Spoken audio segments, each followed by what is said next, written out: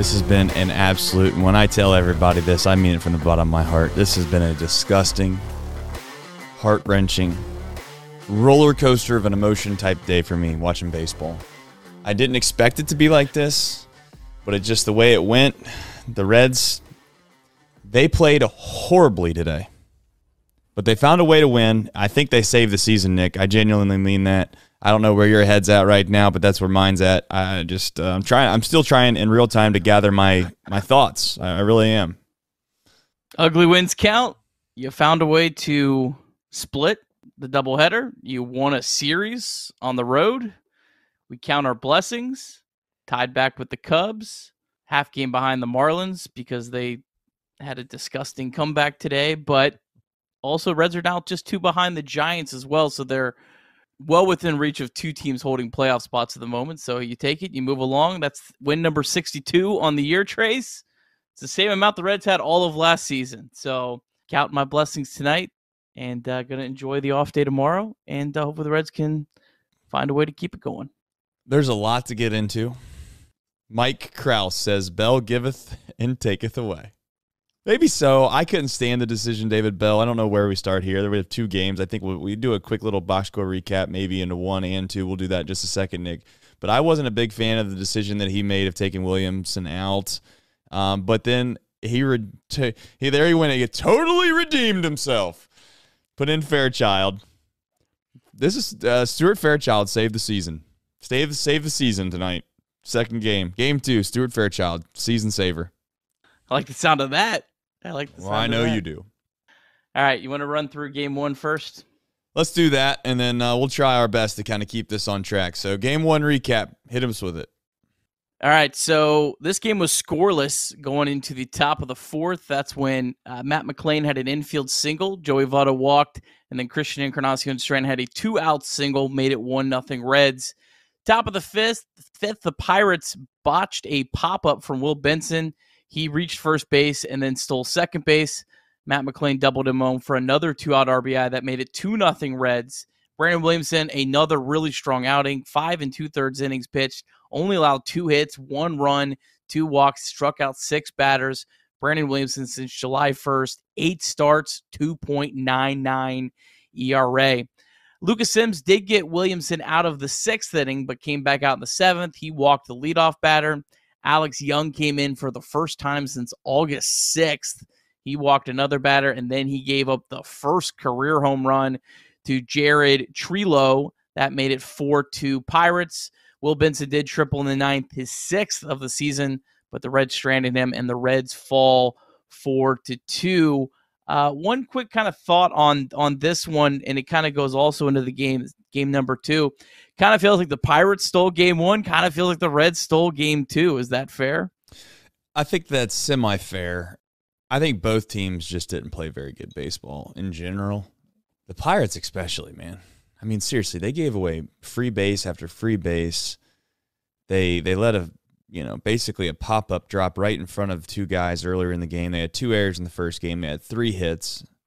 But that's the one thing about baseball is that if you can get lucky, and I don't know if that's the right word to use, but if you can get lucky and get the hits in the right exact perfect spot, and if your hits are home runs, then it can work out for you. And that's what happened in game 1.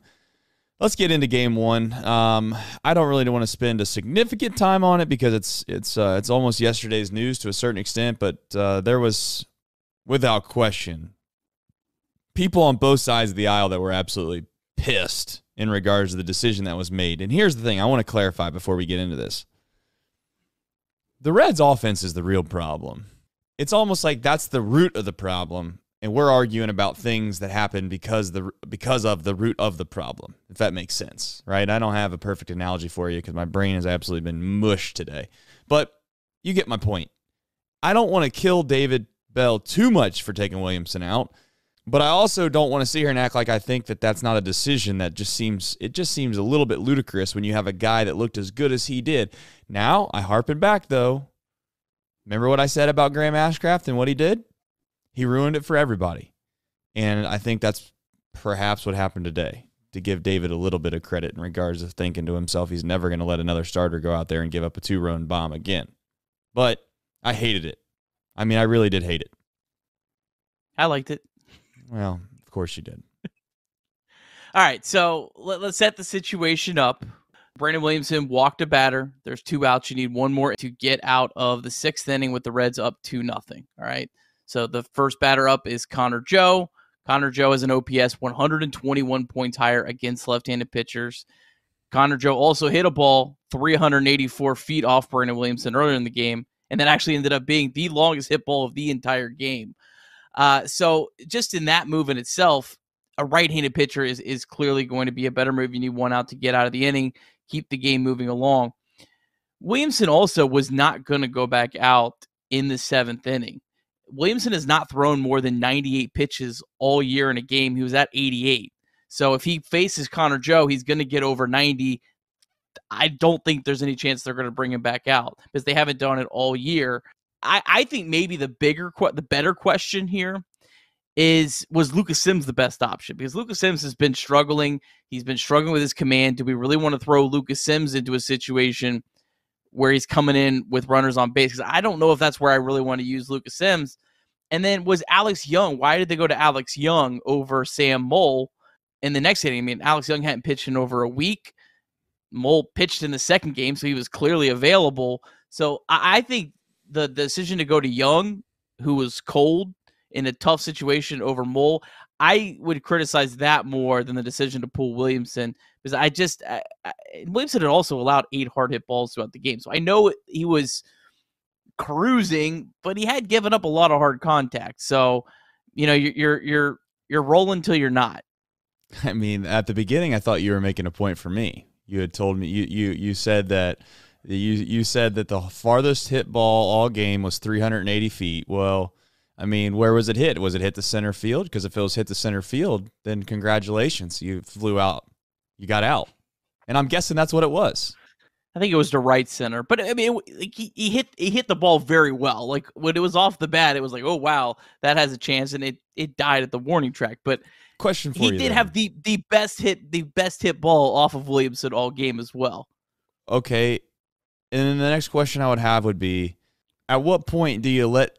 I mean, you said the reason he wasn't going to come out for the 7th was because he hasn't thrown more than what, 98 pitches. You said.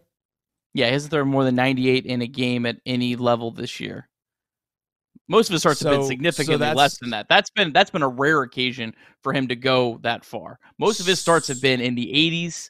A lot of starts in the minors, he wasn't even going very far into the 70s. Like, this is not a guy that's pitched very deep or had high pitch counts very much all season long. Okay, so here's the thing with that. I hear the argument you're making, but the argument I have back is that the reason he's probably not throwing more than 98 pitches for 2 reasons. One, he either gets taken out of the game, doesn't give an opportunity to throw more than 98 pitches, or during that game that he threw 98 pitches, he wasn't as pitch efficient. He wasn't cruising as you kind of referenced. And I get the idea of having hard hit balls, blah, blah, blah, blah, blah. Well, listen, at some point, perhaps whatever we're going to consider a hard hit ball, if a guy hits a ball 95 mile an hour, if a guy hits a ball 95 miles an hour and he hits it straight into the dirt, then is it really a hard hit ball? I don't know. Yes or no. It's almost like when you're watching a game, not one time that I think Williamson was ever in trouble in that game. It's not like, oh, he got fortunate, he got out of that jam. It's like, oh man, he's flirting with danger, he's flirting with disaster, we avoided fires, that never felt that. I don't think anyone will watch that game felt that. They thought, Williamson looked like, for the most part, he was cruising along, getting outs. He let one guy get on base. Oh, by the way, he had 2 outs in the inning. And the idea that he wasn't going to come out for the 7th, I guess it's strictly based off of not what he's capable of doing, in my opinion. It's based off of what people assume that he's not capable of doing. That's the problem that I have. It's like we're just going to continue to assume guys can't do something until they prove that they can do it. At what point do we just assume that Williamson can do that and give him a chance to go do that when he looks the way that he looks? I get that we're in a little bit of a playoff race. You don't want to just go out there and say, well, let's just see if it works today and give him a chance. And I get the concept of that. The only other concept or the only other thought in the back of my mind was 2 things. One, you have another game. And Luke Weaver's the starter. Hypothetically speaking, I'd like to just let my starter go as long as he can go until I know for a fact that I'm in trouble. And he wasn't in trouble, is what I'm getting at. And my point is, if he would have gotten at it, and this is all hypothetical, obviously at this point, and that's what this game is, and we, it's a matter of opinion. There's not really a fact involved here, Nick. So to be fair to both sides that are arguing this, I don't think either side can say they were 100% right. I'm going to call it my side versus your side. I'm not trying to say that, but like my side of thinking is going to point to the fact that, oh, look what happened. And I don't know if that's a fair argument either. My argument is not so much about the situation of whether or not, oh, they would have gotten a run or not gotten a run, this, that, and the other. My argument is like at some point, you got to test these guys a little bit more than you have. And maybe they haven't earned the right to earn that test, but Williamson over his last 4 or 5 starts, in my opinion, today, he at least earned the right to at least get out of that sixth, what would it be, in the 7th inning? 6th inning. So, I don't know.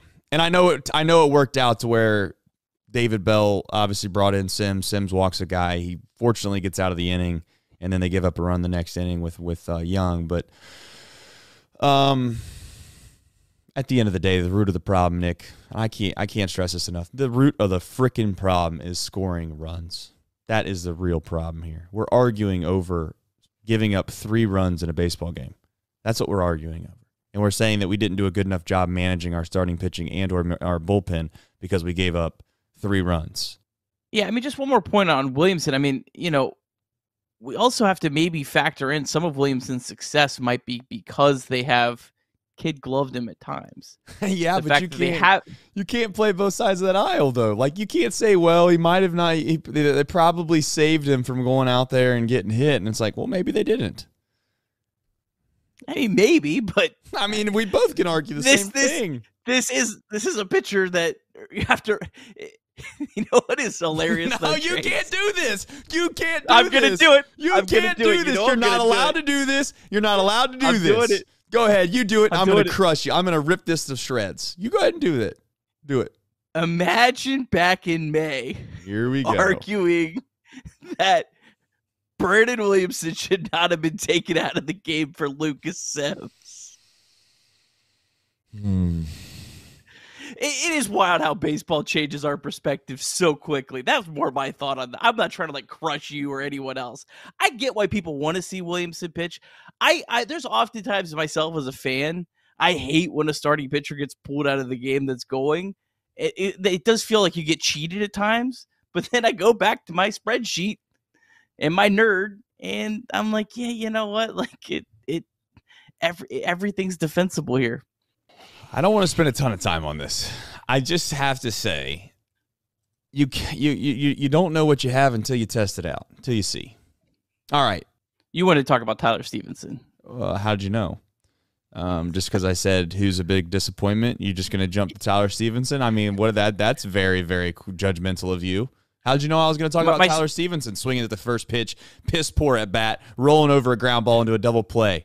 Next time he's up, let's try that again. If anything, he's consistent. I'll give him that. Very consistent, piss poor at bats by him in the first game. And at this point, I'm going to tell you something right now. If Luke Mailey's not the starting catcher going forward and for this team, then we're not serious. Then we're not serious about making the playoffs. I'm done babysitting these kids. I'm done putting white gloves on and coddling them around. We're done with it. Tyler Stevenson has been a great player for this organization. I agree. He's probably not washed up. He's probably not a bum. He's probably not all the things he's being called on Twitter. That's beside the point, though. You can use your eyes. You can watch a game, and you can quickly say Luke Mailey is a better catcher right now, which is all that matters is right now, right? If you have 2 cars and one's broken down, but that other car is a great car, guess what? Doesn't matter how great it is when it's broken down. Tyler Stevenson is not playing baseball on this team if Luke Mailey is healthy, okay? Period. Luke Mailey is getting all the starts moving forward until he tells David Bell to his face, hey, I'm tired, or he becomes completely unproductive. Tyler Stevenson has been, unfortunately, I don't take pride in saying this, he's been the biggest disappointment of the Cincinnati Reds in 2023. And it's not to some of that is because other people don't have expectations. I'm not saying he's the worst player on this team, Luke Weaver, but he's the biggest disappointment because you thought you had something and you definitely don't. Yeah, I agree. I mean, I don't necessarily think it needs to be like 75-25, but I think it should probably be at least like 60-40 at this point with the way I think it's 80-20. that okay.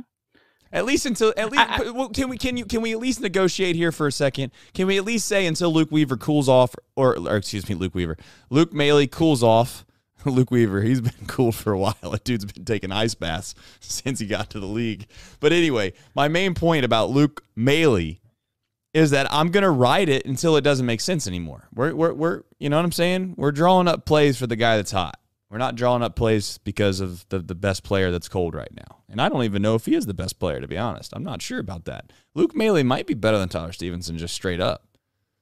I think at this point we just have to hope that this is one of those just bad seasons. There's been players that have had bad seasons that really they've been inexplainable, right? I mean, there's been players that you look over their careers.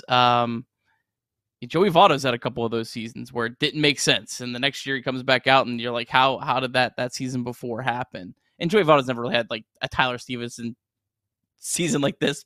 Let me make sure I'm very clear on that. Very clear on that point.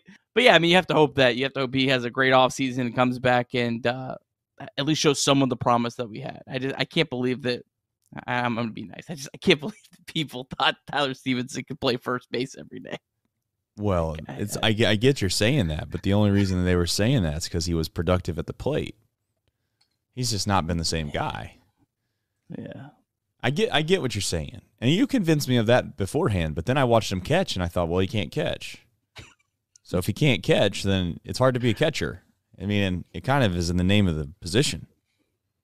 Kind of a big deal to be a good catch, catching the ball when you're a catcher.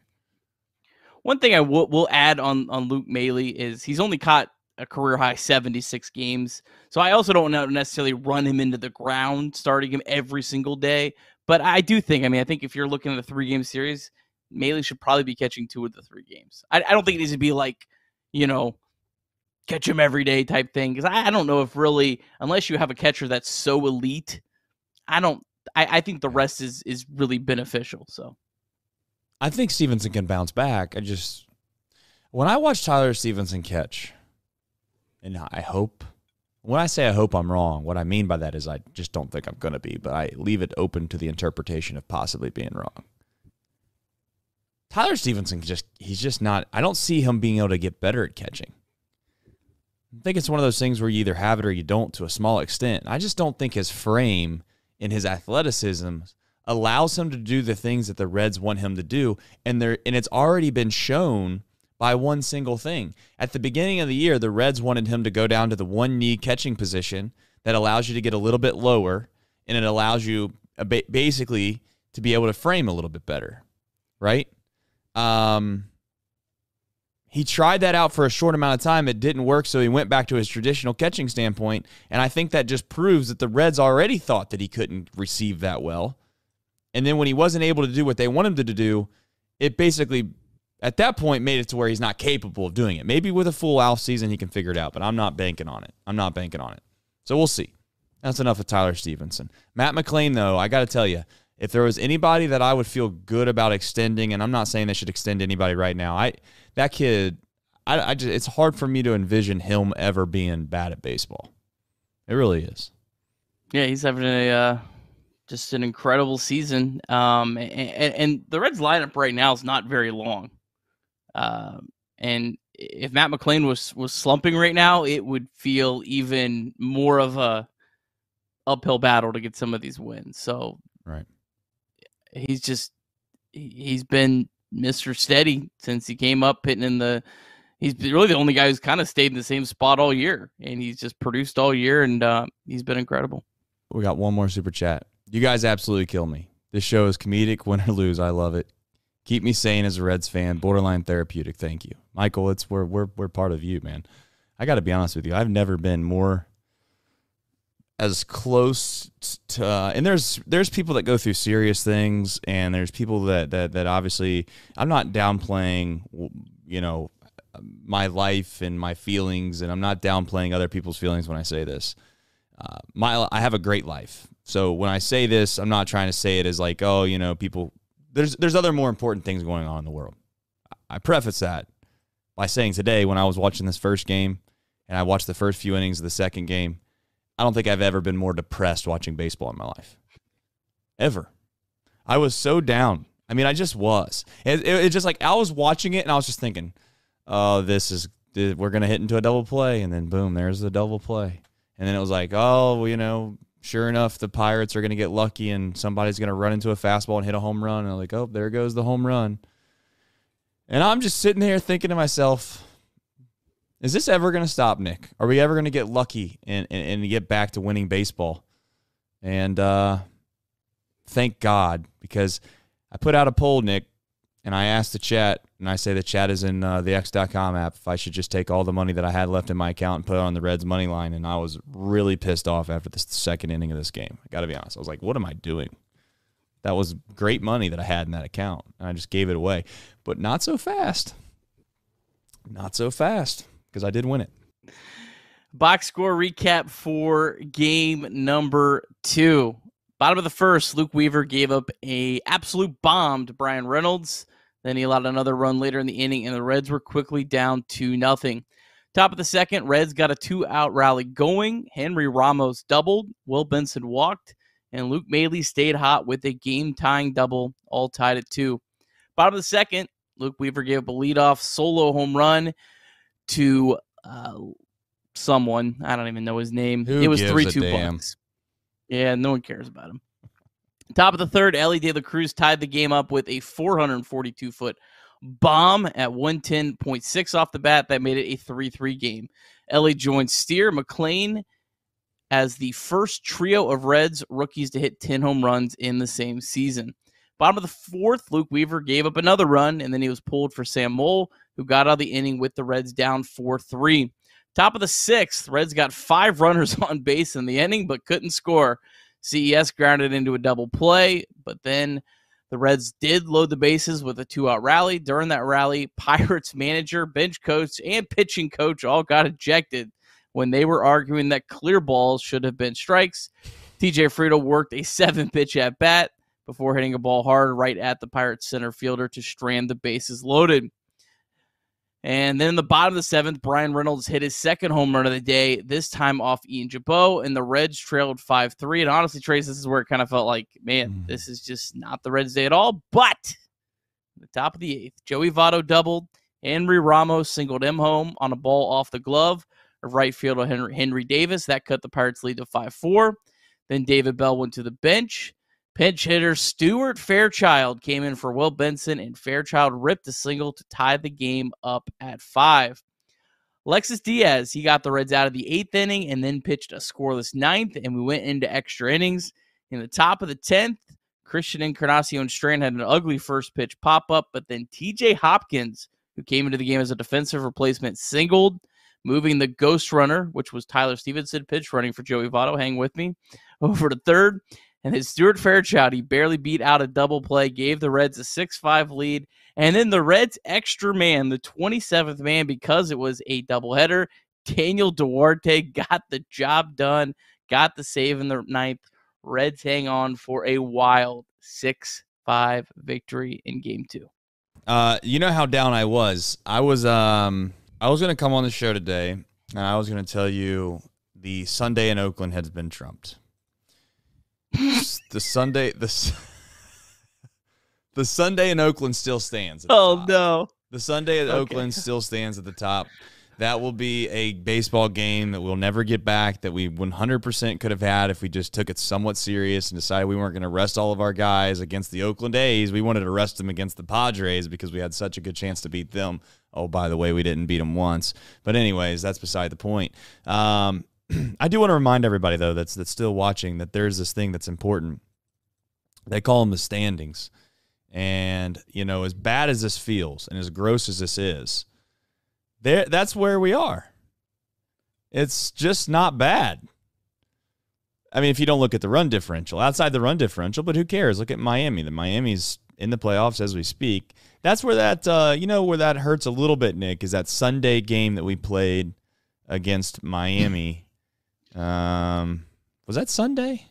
that was Sunday. What day was that, Nick? Anyway, that Miami was a 3-game swing. Not only do you have it was Wednesday. See, my brain's just not there. So my point is that there was a 2-game swing based off of who wins and loses, and then you got the tiebreaker game because that was the swinging game for the tiebreaker, and we lost that as well. So it's 3 full games that we lost on Miami in that one day. So, the only thing I can think of is that everybody wants to talk about the schedule. Am I being too pessimistic by thinking I'm not even worried about the schedule anymore? Because it's just a matter of the Reds getting back to playing pretty good baseball at this point. Am I being too negative, Nick? Schedule matters some. I mean, I think this team is. I think the schedule might matter more in terms of like who the Reds are facing pitching wise, because I do think this team probably is going to have some serious struggles down the stretch hitting really good pitching. But I think they could definitely find their way to squeeze some more wins out of games like tonight when they were facing a kind of a semi bullpen game. And I know they struggled at times, but they still ended up scoring 6 runs at the end of the day. So yeah, I mean, it matters until it doesn't almost. I don't know really how else to say it other than it's going to give the Reds at least a little bit of a chance, but they're clearly going to have to play a lot better than they played over the last 2 weeks, or it doesn't matter who they're playing. Yeah, and that's pretty much what I was getting at. I don't know how to feel about this team right now. They're a team that feels like they were reeling, but they just won the series. Does that not feel like really weird? Does anyone and should have won this series against the Marlins too? Like it's not like they were outplayed the whole. You know what I mean? Like they just back-to-back series where the Reds overall, were in almost every single game. Should have won both series. So. Yeah, that's one of those things, Nick, where really quickly, where it's almost like it's almost a way to be positive or optimistic about this team, where they've been playing this bad, but they've been in games. I mean, outside of those couple games in Chicago, they've been in games. They've just not been playing. And listen, Miami and Chicago are 2 teams that are fighting for playoff spots. Now, obviously, Pittsburgh's not. I don't know, man. I can't figure it out. I feel fooled. I feel like this is a complicated relationship that we have, at least that I have with the Cincinnati Reds. I think that some of the Reds play, obviously we had the 12-game win streak and some of the play before and right after that, they made the game of baseball look way easier than it ever is. And it kind of, I think, tricked a lot of our heads to where these kind of series against the Pirates are more of the rule than what that win streak was. You have to win some ugly series. You have to grind out these series wins. You're just not going to go into Pittsburgh and just run through them most of the time. You're going to have to find a way to win some ugly games.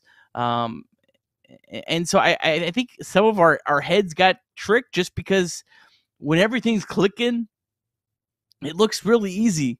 Right. But when everything's not, it looks really, really, really damn hard. And 42 games left. RM in the chat. Thanks for 42 games. It's just how you're going to have to probably grind most of those 42 games out. Are you worried about the bullpen at all?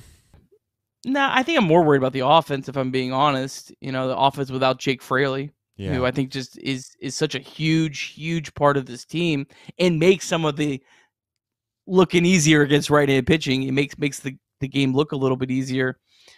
I mean, Duarte is going to get sent back down to AAA, so there's still some depth there. Like he has to go back down as the 27th man. So you have him. We'll get into some guys in a minute down at AAA. TJ Antone pitched today, pitched well. Casey Legumina's pitching well. So you actually do have some, and Vladimir Gutierrez could also be another. You have some additional options there. You don't have an extra left-handed bat to bring up. There's no one to replace Jake Fraley.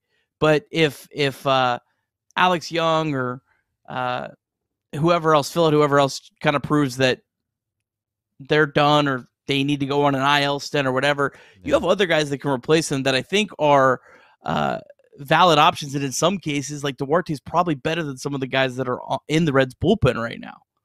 So I'm not as worried as the bullpen as the offense overall.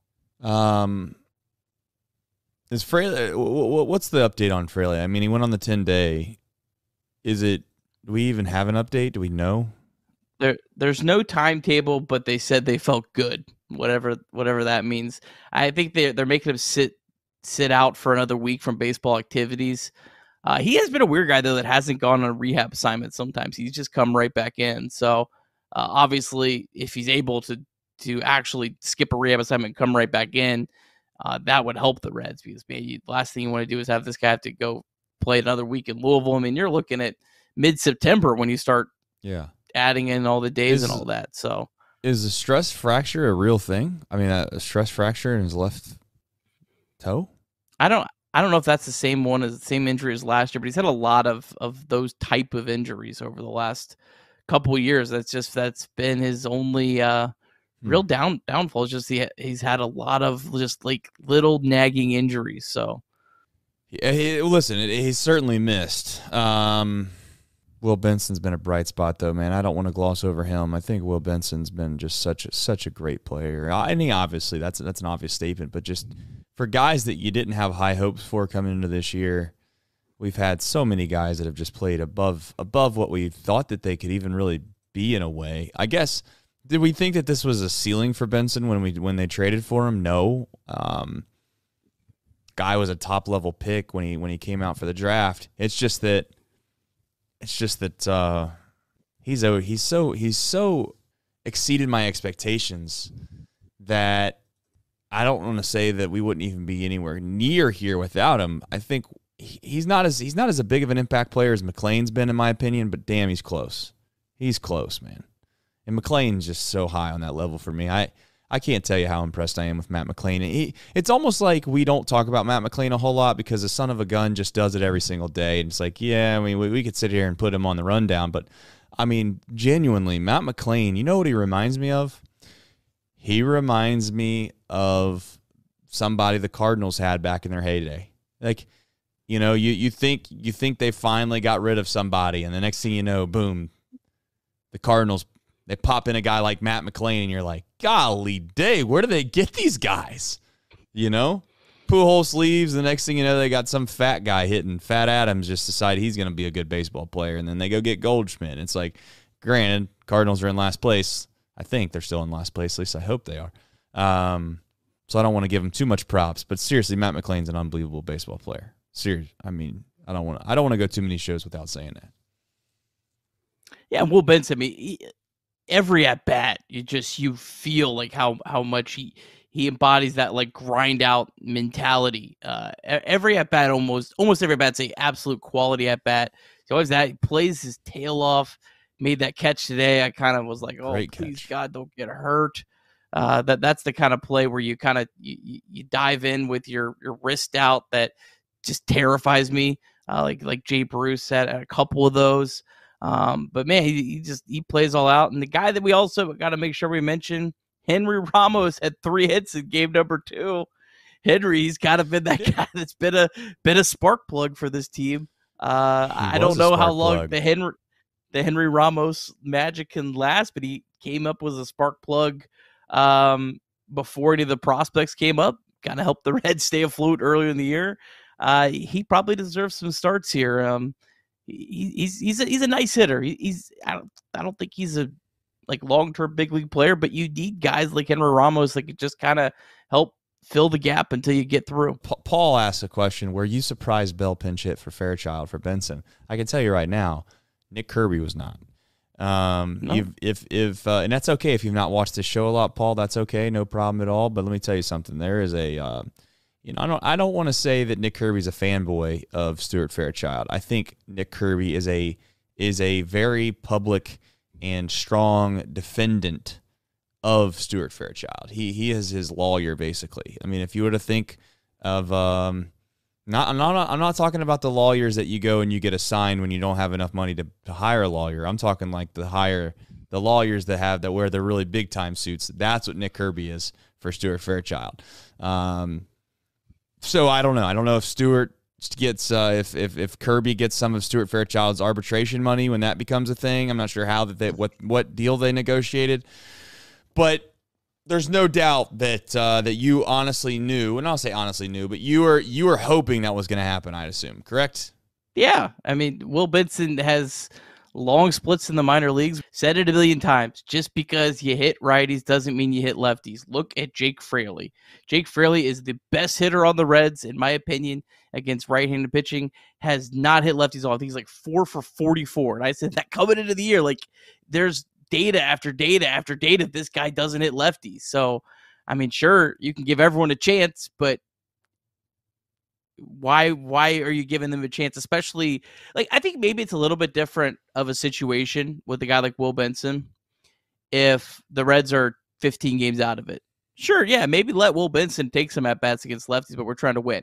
Now, I will say, I did not love the Newman pinch hitting move because you'd already tied the game. Yeah. I think TJ Friedel's hit lefties better, and you hurt your defense on top of that. I didn't really love that one. I get why he did it. Right. I think that might have been a little bit of, I'll say it, a little bit of over-managing. Okay.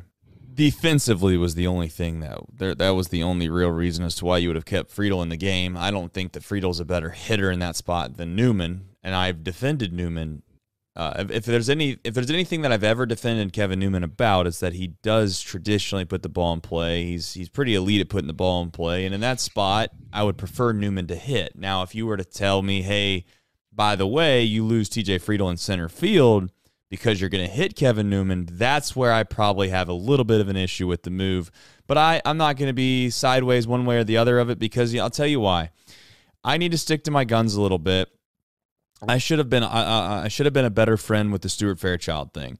I think Stuart Fairchild is a pretty decent, and I say decent, he's a probably above average defensive outfielder. The only thing that I dislike about I just don't know if I love putting Stuart Fairchild out there once, for the first time in like 3 weeks in center field in a tight baseball game. I don't love that, especially at Wrigley Field when it's windy and all the above. But all things considered, I think Stuart Fairchild can play any outfield position and excel at it if he gets reps. If it's not one of those things where he's literally been on the bench for 2 weeks and you throw him out there in the 9th inning of a close game, that's just unfair to him. That's unfair to Stuart Fairchild. So that's that. Let's do some Reds MILB here, and then I think we can talk about who, what, when, where, and why. Maybe there's a question in the chat we can get to, but nonetheless, the good news is this was a game-saving win. Reds split. They win the series. I got to remind everybody, I was about as down as anybody could have possibly ever been watching the Cincinnati Reds today. And you step back a little bit, and it's all okay. We're still right there in the thick of it. They have to play better baseball. Hopefully, they played some good baseball in the minor leagues. Did they do that, Nick? Kind of a mixed bag, kind of like the Pittsburgh series, to be honest. Louisville Bats, hey, you talk about other teams that had some things go their way. They won 8-6 today because the game got rained out in the 6th inning. Nice. So they got a cheap win today. Yeah, not so good for Ben Lively. If we're looking for our Luke Weaver replacement, Ben Lively did not get it done today. 6 runs, didn't make it out of the 1st inning. Lively was supposed to throw 85 pitches today, but he only ended up throwing 32. I know, Trace, there's been some times where a pitcher doesn't get all the pitches that they're supposed to, and then they go to the bullpen and finish. I don't know if that was the case with him. I don't know if he actually did end up throwing his 85, but they kind of felt, hey, he's at 32. He still hasn't made it out of the 1st. We needed to shut him down, give him his 10 minutes you'd normally have from your break in between innings or whatever. And he may have actually got those, but nonetheless, not really a very promising start. Connor Phillips came in later in the game. And it looked like he was just getting like almost a normal start. He just didn't start because of Lively on his rehab and pitched really well. 2 1/3. He came out, or the game ended while he was in the middle of what was his outing, but didn't give up a hit. Did walk 2, did strike out 2. Marte 1 for 2, Barrero 0 for 2. Kirk Casale rehabbing was 1 for 4. Smoked a single. Actually did see that one. He hit that one hard. And then there was a lot of other pitchers. Casey Legomina pitched really well today. Inning and a third. Just gave up 1 hit. Struck out 4 batters. So all 4 of his outs were strikeouts. That's good to see. That's why I really like him as a depth piece for sure for the Reds. And then TJ Antone, probably his best outing. Perfect inning, 2 strikeouts. So, and Nick Senzel still has not played. So not sure what's going on there. I know you get 3 days to report. I think this was day 3. Took his time. He took his time to get down to Louisville. Do you blame him? Yeah. Yeah, I don't blame him. But yeah, so that's Louisville. A lot of players in action there. Chattanooga, they won 6-2 over Pensacola. Lookouts now 11 over 500, 59 and 48 on the season. Julian Aguilar has had a little bit of struggle since getting promoted from Dayton. Pitched pretty well today, 4 1/3, just 1 run allowed. Reese Hines stayed hot. He was 2 for 5. Blake Dunn was 0 for 5. Dayton Dragons, they fell 3-1 to Wisconsin. Dragons now 56 and 52 on the season. Not a lot on the offense. Edwin Arroyo was 0 for 4. Sal Stewart was 0 for 4. Austin Hendrick was 0 for 4. But Carlos Jorge, he got his first hit as a Dayton Dragon after getting promoted recently. Matt Nelson, though, the catcher, had a great day, 3 for 3 with a double. And then the Tortugas down at Low A, Daytona Tortugas, they lost 5-3 to Jupiter. Tortugas 47 and 58 on the season. Cam Collier, though, stayed hot, 2 for 4. Hector Rodriguez and Victor Costa each were 1 for 5. And that is your Reds MILB presented by Betfred Sportsbook. Love that. Good for Cam Collier. Good for Cam Collier. Austin Hendricks, man. Time's running out. Time's running out. I don't know what you do with that guy. I really don't. I think you just have to say a prayer. Yeah, it's like he's 22 years old, isn't he? Yeah, he did it. He did have 2 home runs like in his last 5 games. That's what I'm saying. Like, I was actually starting to get my hopes up a little bit. Like, hey, is this guy starting to figure it out? And then you drop an 0 for 4 on me, which I know it's only 1 game, but golly, they all don't pan out. We know that. They all don't pan out. That's why you need a bunch of them. That is the Brewers affiliate. So if there's one thing we know about the Brewers is that organization top to bottom can pitch. So Arroyo was also 0 for, Sal Stewart was 0 for, so maybe we can give Austin a little bit of a pass today. Do you make anything about Connor Phillips throwing kind of as a save? Was it a save situation? No. So Lively pitched first. Legumina, I would say he threw. That's good call. So he threw first. Legumina came in to get out of the inning. Obviously, you're not going to have Connor Phillips coming to get out of the inning. It was only the 6th inning. And he was at 2 1/3. And it started raining while he was on the mound. So I think he was going to keep going and probably would have got close to a start or at least 4 innings. I don't think there was anything to him in relief today other than just the fact that Lively needed to do his rehab today. So they usually you make the big league starter get this actual start and you make the minor league guy come in later.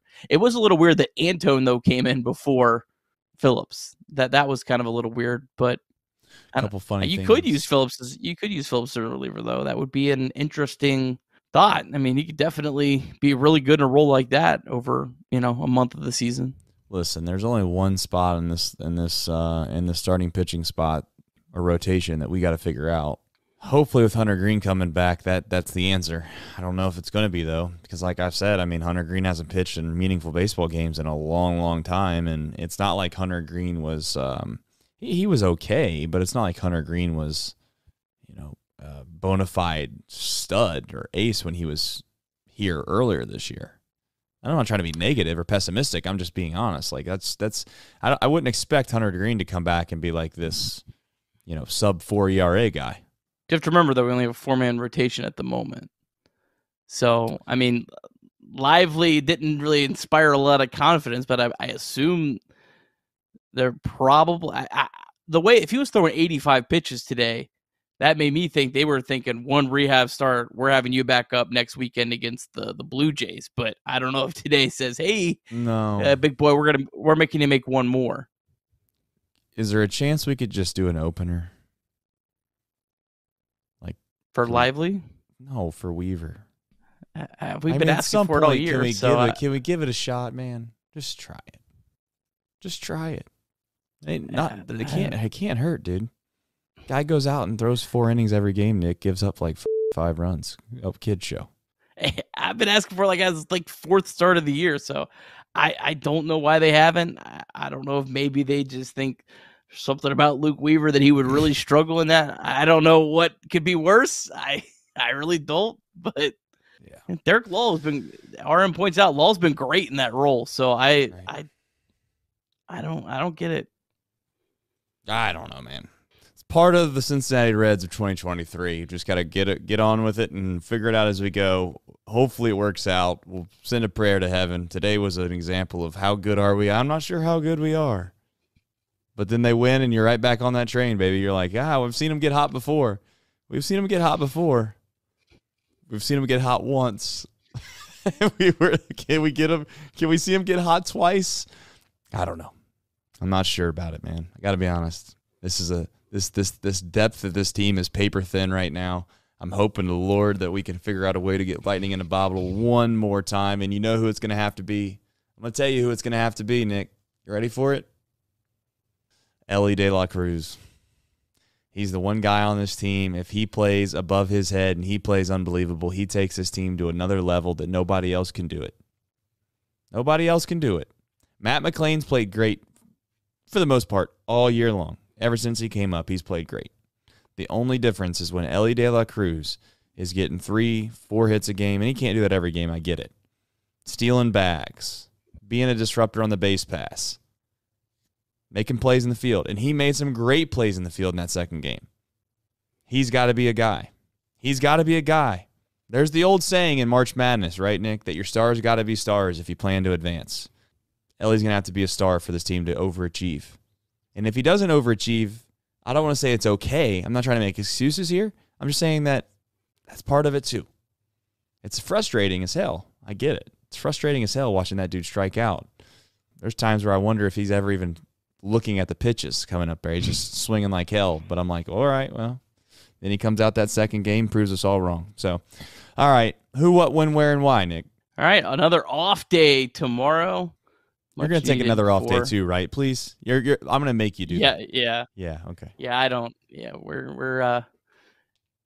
folks, I'll be honest. You're going to have to get the podcast numbers up a little bit if you're one off day show. So you're going to make me. You have to make me work for it. So they've been a little down. So you know. Well, I wonder why. Well, yeah, I'm sure it's me. I don't think it's you.